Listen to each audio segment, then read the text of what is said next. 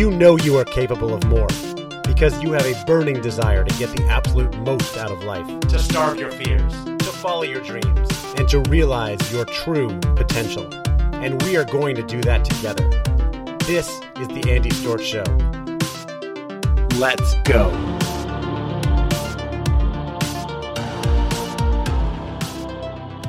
Welcome to the Own Your Career, Own Your Life podcast. I am your host, Andy Storch, and I'm excited that you're joining me today. I've got another great interview for you, and this is another one that I'm digging out of the archives from the live LinkedIn series that I did back in April, May of 2020 when we were just in lockdown and everybody was trying to figure out what was going on. And I had some really epic, fantastic guests on my show on the LinkedIn Live series I did, and I planned on publishing these on this podcast. I'm going to share a great one with you today. It's with Michael Bungay Stanier, who is the best-selling author of the book, The Coaching Habit, and his second book is called The Advice Trap. The Coaching Habit has sold nearly 1 million copies. It is a fantastic book. Highly recommend it if you are a manager or you coach anybody at all. And it's really about just the 5 simple questions or things you can do to be a great coach. It's really simple, really easy, and that's why the book has been so successful. I have 2 copies on my shelf. I refer to it all the time, and I've had Michael on my other podcast a couple times. He spoke. He was the closing keynote speaker at my conference that I ran back in January 2020, the Talent Development Think Tank, with my friend Bennett Phillips. He absolutely crushed it at that event, because he got people together, paired them up, had them working together and coaching each other. And we talk about that in this conversation. And so you're going to hear us referring to the beginning of the pandemic and how we stopped traveling and how we're adapting. But we're also going to talk about how do you communicate? How do you have the right conversations with people, especially virtually? How do you coach and how do you really be there for your people? If you're a manager, you need to listen to this. Even if you are not a manager, but you have colleagues, you have people you work with, I think you can benefit from listening to this interview. Before we get into it, just a reminder, this podcast, of course, is an extension of my book, which is called Own Your Career, Own Your Life. It was published back in November 2020. I'm excited that it's doing very well. We've, as I recorded this, over 140 reviews on Amazon. Love for you to add yours to that. If you haven't gotten a copy yet, you can get your copy on Amazon. If you read it on the Kindle and you want a physical copy, if you haven't left a review yet, go leave a review on Amazon. Send me a screenshot and I'll be happy to mail you a signed copy of my book as my thanks. My email address is andy@andystorch.com. And I really appreciate you reading, listening, and supporting the podcast and the book and everything we're doing here. I also want to remind you I have free resources on our website, including the 3 questions to ask whenever you face any kind of challenge, as well as the new report I created, 5 Steps to Owning Your Career. That's all available on our website, ownyourcareerownyourlife.com. So make sure you go get a copy of that. All right, without any further ado, here is the interview I recorded live on LinkedIn with Mr. Michael Bungay Stanier, best-selling author of The Coaching Habit. All right, we are live with Michael Bungay Stanier, author of The Coaching Habit and The Advice Trap, and also host of the new podcast, We Will Get Through This. Michael, welcome to the show. Andy, it's always a pleasure to hang out with you. We're starting to do this regularly. I know, right? I see you more often than I see my wife, but in a time of lockdown, that's no longer true. I now see my wife a lot, which is awesome. I hope that's a good thing. I'm definitely seeing my wife and kids a lot more during this COVID-19 crisis. And some people see their spouses all the time, but you and I have a habit of getting on planes a lot to fly places and speak and facilitate workshops. We had a habit of doing that. We don't do that anymore, at least not for now. So yeah, but we'll start there. How are you handling all of that? Honestly, pretty good. There's that scale, right, between what bad actually looks like, and you don't have to go too far down the road metaphorically to kind of understand just what crappiness really looks like, which is, you have people who are gravely ill or who have died. You're a health worker, you're stressed out, you're losing your job. There's a place to be where you can be in a complete swamp of misery and uncertainty, and that's very hard. And I don't have any of that. So honestly, there are moments where I feel a little caged and I'm pacing back and forth like a panther in a zoo. But mostly it's like I'm pretty lucky to be pretty sheltered from the effects of this. Yeah. So basically what you're saying, what I'm hearing is that you're focusing a lot on gratitude and keeping things in perspective, that it could be a lot worse. It could be a lot worse. I live up in Canada as well, and like I'm actually quite proud of our response as a company and as a government across Canada because, like in the States, we've got provincial kind of local towns, mayors of our towns. We've got our provincial governors, which we call premiers, and then we've got our prime minister in the federal government.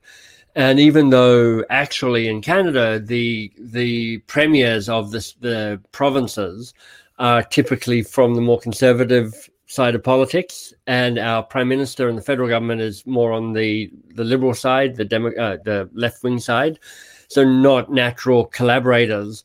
There's been an extraordinary and aligned degree of collaboration and support and cooperation in a way that just makes you go, this is really impressive. I mean, the Premier of Canada is not a guy whose politics I naturally relate to, and he's actually doing a really great job. And honestly, I never thought I'd say that about him, but he's actually just leading in a very clear, very decisive, very compassionate way. It's very impressive. This is absolutely a rare and, I don't know, interesting time for people to be able to step up as leaders, right? Even some that we may not have seen before. And I know you work with a lot of organizations, a lot of leaders, especially coaching on coaching. Yeah. What do you think for people out there who are leading or trying to lead in organizations is most important right now to be seen as a great leader and really to help your people come through this?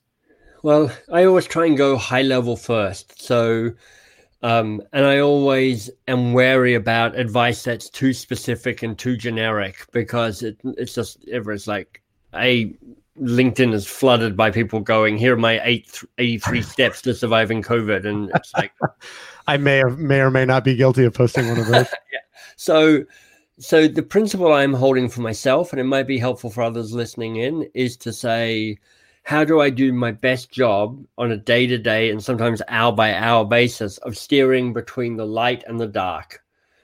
Because it is really easy for you to kind of spiral off into the darkness of it and the crisis of it. And, our little amygdala brain, our lizard brain hates uncertainty. So we're in this, we're all feeling exhausted and run down because our brain has been fretting now for 4 to 6 to 8 to 12 weeks, just going, what is happening here? Right. So it's easy for you to kind of get flooded by that and go off into the darkness and kind of go, well, we're doomed and this is a disaster, and kind of, to become reactive like that. But if you go into the light too far, you're now moving into, this is amazing. This is the reinvention of capitalism. I'll get to pivot. I'll get to do this. I'm feeling optimistic. You and I were talking about kind of accidental diminishers as a nod to Liz Wiseman's work. Right. And there's a way that being an optimist at a time like this could definitely be a diminishing act. Yep. So for me, I'm like, okay, I know some of the people listening in will have heard of the Stockdale paradox, which is from the Vietnam War, with Stockdale in a prisoner of war camp. And the paradox is that it is the optimists who die first. Because they're the ones who go, we'll be done by Easter. We'll open the economy by Easter. All right, we'll open the economy by July. Okay, we'll open the economy by September. Yeah. And at a certain point, they're like, we're not opening the economy, and they kind of give up. And the people who survive, and of course this goes all the way back to Viktor Frankl and Man's Search for Meaning, are the people who are grounded, realistic, acknowledge what is going on right now, and are also optimistic about what's going on. It's why it drives me nuts to see people, and honestly, it's people in the States mostly at the moment, it seems, kind of protesting around the open up the state. It's time. This is the government conspiracy. It's like ridiculous. It's like, be realistic. Yeah. Because you will die first. Yeah. And honestly, it's how you infect everybody else that I'm most worried about in all of that. Right. Yeah. You have a personal responsibility. So a balance of optimism and supporting people, and also being realistic and having that kind of empathy to be able to talk to people and listen. Yeah. So I go find the balance between the dark and the light, and be the signal you want to see yourself. As a facilitator, there's a principle that my friend Mark Bowden taught me, which was people respond to the strongest signal in the room. So you have an invitation and an opportunity to be the strongest signal in the room. You have the opportunity to go, oh, look at how Andy's showing up. That is calming and helpful and directional and supportive and encouraging. That's the person I want to, that's the type of infection I want to get, some of that. Right. Yeah, absolutely. It makes sense. And I think the empathy, the communication, that balance. So one of the things I wanted to ask you about coming into this, and there's always many questions and many things to discuss. But you came out with this book, The Advice Trap, at the end of February, and I know you've been doing a lot of interviews on that. Probably it's starting with normal times, well into COVID-19, and probably seeing the questions change. There is a propensity for a lot of us who want to step up and be leaders and be helpful to start to give a lot of advice. Like you said, here are my top 10 tips. I may or may not publish a podcast episode and a post on my top 10 tips for surviving coronavirus, right? So what's the balance there of, being helpful versus giving too much advice? So you've actually got the answer in the question, which is, so what's the balance between giving advice and staying curious? Knowing that your brain is pushing you hard to create certainty. You want it for yourself. You want it for others. Others want it from you. Ever is like, can we have the answer now, please? I just need to talk to the manager who's in charge of COVID-19 so I can understand when this will be done. Tell us when this is over. Yeah, exactly. It's like, I need to escalate this call. I need to speak to your manager, please. And there is no manager. So, there was a good article in the Harvard Business Review the other day from just doing an analysis of, is it the New York governor or the New York mayor, Cuomo, just analyzing how he is communicating and how clear and direct and succinct and uncomplicated he is communicating right now. And it's a great example of certainty and the appropriate type of certainty in a time like this. But there's also, it is important not to move away from the power of curiosity in a time like this, because I do think curiosity is a superpower. And there's a way that what curiosity does is it invites people in, it shares power and it shares responsibility and it shares accountability. It generates better ideas and better options. It gets greater clarity on what the real problems are so we can get better grounded in what's really going on. So there's absolutely a place to say, look, for sure, there are times where you need to be decisive, you need to be clear, you need, if you're a leader, to, repeat. This is, all right, we have to focus on the 20% that is the essential right now. Let me repeat and repeat and repeat and repeat and repeat what that 20% is. So we all spend what energy we have on the right stuff. And also curiosity. It's also about blending that in. And of course, different people listening in, different levels of importance around curiosity. But you're looking for that mix. Yeah, absolutely. And you mentioned Liz Wiseman and multipliers earlier. I think one of the things that came out of her research is one of the top things that multiplier leaders do is they lead with curiosity. You talk about it in your books, of course, the importance of curiosity. I wrote about it in my book that I'm writing right now, Own Your Career, Own Your Life, in my section about how I've been able to build such a big network and so many relationships over the years. It's because every event and conference I go to, I lead with curiosity, trying to get to know people, understand them. And lo and behold, people like talking about themselves. So I make a lot of friends that way. You know what? I think it's also people like being listened to. Yes. So it's a twist in what you're saying, which is people like talking about themselves. That's true. Yeah. But it's also an amazingly rare experience to have somebody give you their full attention. Yep. And if you're able to ask a question and then listen intently to the answer so that you're like, I'm hearing you, I'm like looking in your eyes and I'm going to connect into you as a human being. People kind of remember that because they're like, wow, that was a really connected conversation.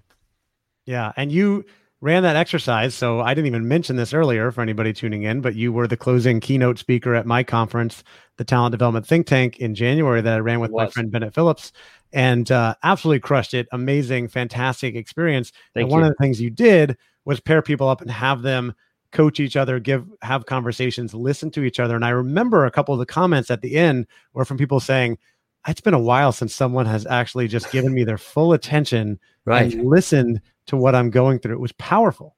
Yeah. And, the rules of engagement around that was I gave person A in the pair a question. And then I said, that's it. That's the only thing you're allowed to say in this whole conversation. And it's a 3-minute conversation. So you pretty much got nothing else to do other than listen now, because you don't have to think of the next thing to say. You don't have to come up with the next question. You don't have to come up with a pithy responder to whatever they're saying. Actually, the rule is you ask the question, then you shut up. So they're like, okay, then I'll shut up and I'll listen. And it really is. It's like the energy in the room from the front is fantastic, because you got those people, you got that kind of intensity of conversation that's going on. Yeah, absolutely. And it's amazing how people show up and even get deeper into what they're thinking when they know someone's actually listening. We got a couple of comments on we're live on LinkedIn, a couple of comments on there. One from my friend John Hernandez, who was at that conference, who said, yes, people cherish the experience of being heard. Andrea Clough, who has become a friend through LinkedIn, who said, when someone truly listens, people talk differently. Right. Yeah. It kind of connects to the power of silence in this as well. Because so often, somebody makes an opening remark and then stops because they're like, at this stage, the other person will interrupt with their piece, because that's what always happens. And if you go, and then be quiet, they're like, okay.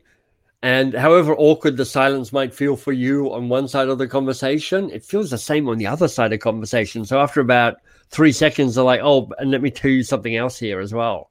And the conversation can go quite deep, quite quickly. I have a friend named Larry Yacht, who's a retired U.S. Navy SEAL veteran officer. And he led this group call the other night that I joined. And he said, to kick things off, that just so you know, I have a tolerance for pain and awkward silence greater than any of you on this call. So if I ask a question, I will sit here silently until someone answers, no matter how long it takes. I thought that was pretty funny. I would say there is no doubt that is true around pain. I'm not going to compete with an ex-Navy SEAL about pain tolerance. I'm like, I've lost that within about the first 3 seconds. But in terms of awkward long silences, I reckon I could give him a run for his money. Nice. I would challenge you with that right now, but I don't want to waste too much of our airtime with awkward silence. I want to pivot to the new podcast you started, which is called We Will Get Through This, all about resilience, right, during these troubled times. And I'm curious, why you started that and what have you learned so far? I ran a podcast for many years called the Great Work Podcast. You can still find episodes on iTunes, of course. And I did it a lot. I mean, I did 300 or 400 episodes. So I talked to a lot of really interesting people. But I found that at a certain point, I'd lost my way a little bit. I wasn't sure why I was talking to anybody or what the focus was anymore. And when you build a bit of a successful podcast, you're then besieged by people who want to be guests on your podcast. So it's like, okay, send me your book. All right. It's not a very good book, but I said yes. So now I'll interview you. And it's like, I kind of got a bit muddied. And I also felt that it wasn't as different as it used to be, because it used to be more unique. I mean, I started it before there was actually a phenomenon called podcasting. I called it the Great Work Interviews at the time. And then at a certain point I went, I think everybody's calling these podcasts, so I better do the same. And I've kind of missed talking to interesting people. And it's one of the ways for me, Andy, that I get to be curious and I get to expand the people I know and the people whose thinking I understand, because I kind of force myself to try and talk outside my normal sphere of people I know, so I can meet them, connect with them, engage with them. And if I find a really good writer, I mean, I'm reading this book at the moment. I'm going to show you 2 great books, because I want both of these people to come on the podcast. One said yes, one's thinking about it. Okay. The Optimist Telescope, Thinking Ahead in a Reckless Age, by Bina Venkataraman. I maimed that name, so sorry, Bina, if you're listening in. But this is a really good book. She's a journalist. She writes in the Boston Globe, I think. Okay. And it's about, fundamentally, or at least the half of the book I've read so far is about why is it so hard for us to behave in a way that benefits our future self? Why do we always take the short-term loser action, which feels good in the moment, as opposed to training for the bigger thing? Not always, but why is it so hard? Yeah. So that's excellent. I think I do the opposite. Anyway, go on. Yeah. And then this book, it's been out for a number of years by Aaron Dignan, who is a bit of a friend of mine now. I founded a company called The Ready, Brave New Work. It is superb if you're interested in thinking about how work can be more human-centric and less machine-like. Because let's face it, capitalism is pretty, it has its roots in I run factories where people act as kind of indentured slaves to build stuff. And of course, things have changed since then. But honestly, the org chart from a 1780s factory and the org chart from a Fortune 100 company, not that different. And if you buy into the idea that our organizations are complex systems, meaning you can't just pull a lever and stuff comes out the other side in terms of making change happen or engaging people. And if anybody's been involved in change management, that's true. And if you buy into the insight that our organizations tend to trend towards dehumanizing us rather than rehumanizing us, and, it's very easy to feel like you're a bit of a cog in a big machine, then this book is full of really great insights and suggestions based on the work they do with real clients to kind of change some of that up. Interesting. So yeah, this gives you a platform to go out again and interview interesting people. Yeah. And, I'm really trying to bring in people from different perspectives, both at an individual level, at a team level, at an organizational level, at a physical level, at a spiritual level. I mean, one of my guests who I'm interviewing for the second season is a death doula. So kind of the equivalent of a midwife, but to help people die well. And I'm like, how interesting is that? Yeah. It's going to be fascinating to go, so how do you transition? How do you accept loss? That's part of what, for me, helps build a more nuanced understanding of what resilience might be. Yeah, I was just going to ask you, is there one, I'm sure that I know you're a very curious person, you learn things from everybody, but is there one lesson that sticks out that you've learned so far about resilience or from the people that you've interviewed? Yeah, I haven't released this episode yet. It releases in a couple of weeks' time. But I talked to somebody who used to be a boss of mine. Her name is Kate Lai, and she is an extraordinary executive coach now. I mean, really, she coaches right at the very top of the house of really big companies. And she was talking about something called your resilience MO, or your resilience modus operandi. And she was effectively saying, if you go into LinkedIn or Medium or wherever you go to get your stuff and you read the 5 tips to be resilient, it's like reading this is the five meals you should eat for a good diet. It's like, it doesn't work because we all have different contexts and different systems and different ways of working. And you've actually got to understand what your own triggers are, what your own values are, so you can build your own resilience plan, your own resilience modus operandi. And I thought one of her insights, which are obvious when she said it, but I hadn't thought of it, was that we each get destabilized by different things. So there'll be some people who will go, look, money is my triggering thing. When something happens to the money, however you want to take that, that's where you kind of lose it. And you're like, okay.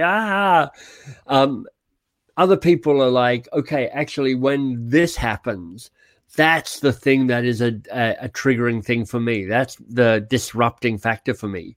Right. And you've got to know what your top 2 or 3 disruptors are. And, your disruptors, Andy, and my disruptors, different things. It's a bit like, Liz Wiseman's work again, going back to that, we have different strengths, and kind of multiplier effects, but we have unintended consequences, and we have a different makeup for each of us. Yeah, absolutely. So interesting. And you're right. I mean, people give so much advice, but it's very broad and everybody's different. Everybody's got different situations. I was curious. I want to satisfy my curiosity. You came out with this book at the end of February, and you talked about starting this podcast so you could start to do these interviews again and ask questions of interesting people. I know you've been doing a ton of podcast interviews on the other side like this, where you're getting interviewed. Yeah. I see you everywhere all the time, which is something people say to me. I think you're even more everywhere. And I'm curious, obviously the world has changed completely since you published that book. How has the launch gone? How has that kind of tour gone? And how do you still manage to show up everywhere? So I would say the launch has been anticlimactic. And if I hold on to it a little too tightly, I'd go, I'm a bit disappointed by the launch. Now, the broader context is my previous book, The Coaching Habit, which has sold 800,000 copies, has just set an impossibly high bar. Seriously. So pretty much short of the Queen of England calling me up going, nice job on the book, Michael, it would have been a disappointment. So I'm like, okay, that's just what's going to happen anyway. But, launching a book in a time of a pandemic is not that great because people aren't that interested. And the advice trap, when people are like, give me the advice on how to survive a pandemic, also is not a title that is as resonant as it might be. And all of the work I try and do, I try and play a longer game on. Ryan Holiday wrote a book called Evergreen, I think. And he's basically saying, I remember reading a piece where he goes, look, for all of my books, and he's written 6 or 7 at least, yeah. And a number of them have been New York Times bestsellers. The sales in the launch period, the first 2 or 3 weeks, are less than 3% of the overall sales of the book. And that's it. That's the answer right there, which is the launch has been disappointing or a bit disappointing. It's not been totally disappointing. There's a stage where all three of my books, The Coaching Habit and the Kindle and the print copy of The Advice Trap, were the top 3 coaching books on Amazon. So that was cool. But it's a question of going, but I'm playing a longer game here. I'm like, how do I get this book out in the world? How do I get the flywheel spinning over the next couple of years? And actually, it's got me thinking about, so what does marketing look like now? There's a famous Gabriel Garcia Marquez book called Love in the Time of Cholera. And, I'm like, so what's book marketing in the time of cholera? How does that different? What do I do now? Yeah. Podcasts are less effective than they were 4 years ago because there's more of them. Right. And because right now everybody's going, I've got nothing else to do. Why don't I pump some content out into the world? So it's noisy right now. There's a lot of people shouting. So it's a little harder to be heard, but this too will pass. I agree. It will pass. The world may change a bit. People will still read books. They'll still listen to podcasts. Exactly. They'll still do work. They'll still make money. As I start to make the plan to publish my own book in the fall, what's one piece of advice you would give to me? A totally selfish question right now. Well, I would say, first of all, is you want to be thinking about your book marketing now. And you might even want to be thinking about how to build marketing stuff into your book right now. So, for instance, in my book, I have something called The Year of Living Brilliantly. So all the people listening in, I hope you're taking notes on this. You can find this at mbs.works, which is my website, and just go there and you'll see something called The Year of Living Brilliantly. It is a year-long video-based training course, 52 amazing teachers, 52 videos, over a video per week, plus some follow-on stuff. And I built it into the book. It's free, but it's designed to say, hey, people, come along to my website because there's some interesting stuff there. And it allows me to start building a tribe based on my website, based on the book. So I'm like, this is how the marketing happens. It's a built-in clear benefit to people to kind of get engaged with me. So I'd be going, so how do people come and find you once they read the book? How do they connect with you? How do they go, I want to be part of Andy's tribe? Right. Yeah. Great advice. Love it. and I'm doing those things. Awesome. Okay, last question for you. One of the reasons I started this series is as a companion to the book to help people think about taking ownership of their career. And I think that's becoming more important now than ever. So when you think about that term, owning your career, and also the people that are maybe struggling a bit right now, worried about their job or their career, where things are going, what's one more piece of advice you would give to people out there in the working world? I'm just asking for advice now from the man who wrote The Advice Trap. Again, I know. We all get the irony of that. Or the alternative question is, what does it mean to own your career right now? Nice. I think one of the questions in the Coaching Habit book, number 4 out of the list of 7, is what do you want? And I think it's the hardest of the 7 questions to answer. But one of the things that happens when things get thrown up in the air and disrupted is there's often a bit of space for you to go, well, what do I actually want now? There are some people I know, there's a friend of mine who's closing her business here in Toronto. And there's part of her she's going, it's not as bad as you might think, because I was a bit stuck in this business. I built it and I don't love it as much as I thought I would, but I've now got this kind of infrastructure that I now feel committed to keeping going. And now that infrastructure has crumbled, she gets to sit with that question around, so what do I want?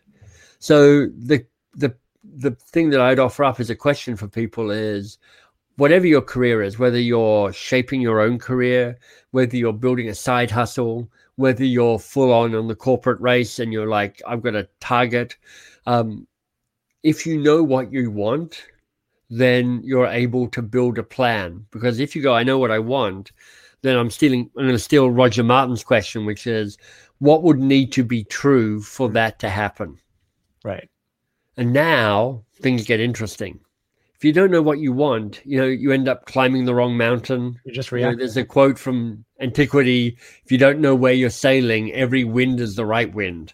So know where you're sailing, know what mountain you want to climb, and that allows you to start shaping your career and shaping your life. Yeah. If you have a vision, you have a direction, you know where you want to go, you can start to make a plan. It's easier to make the decisions along the way, respond to opportunities that come your way.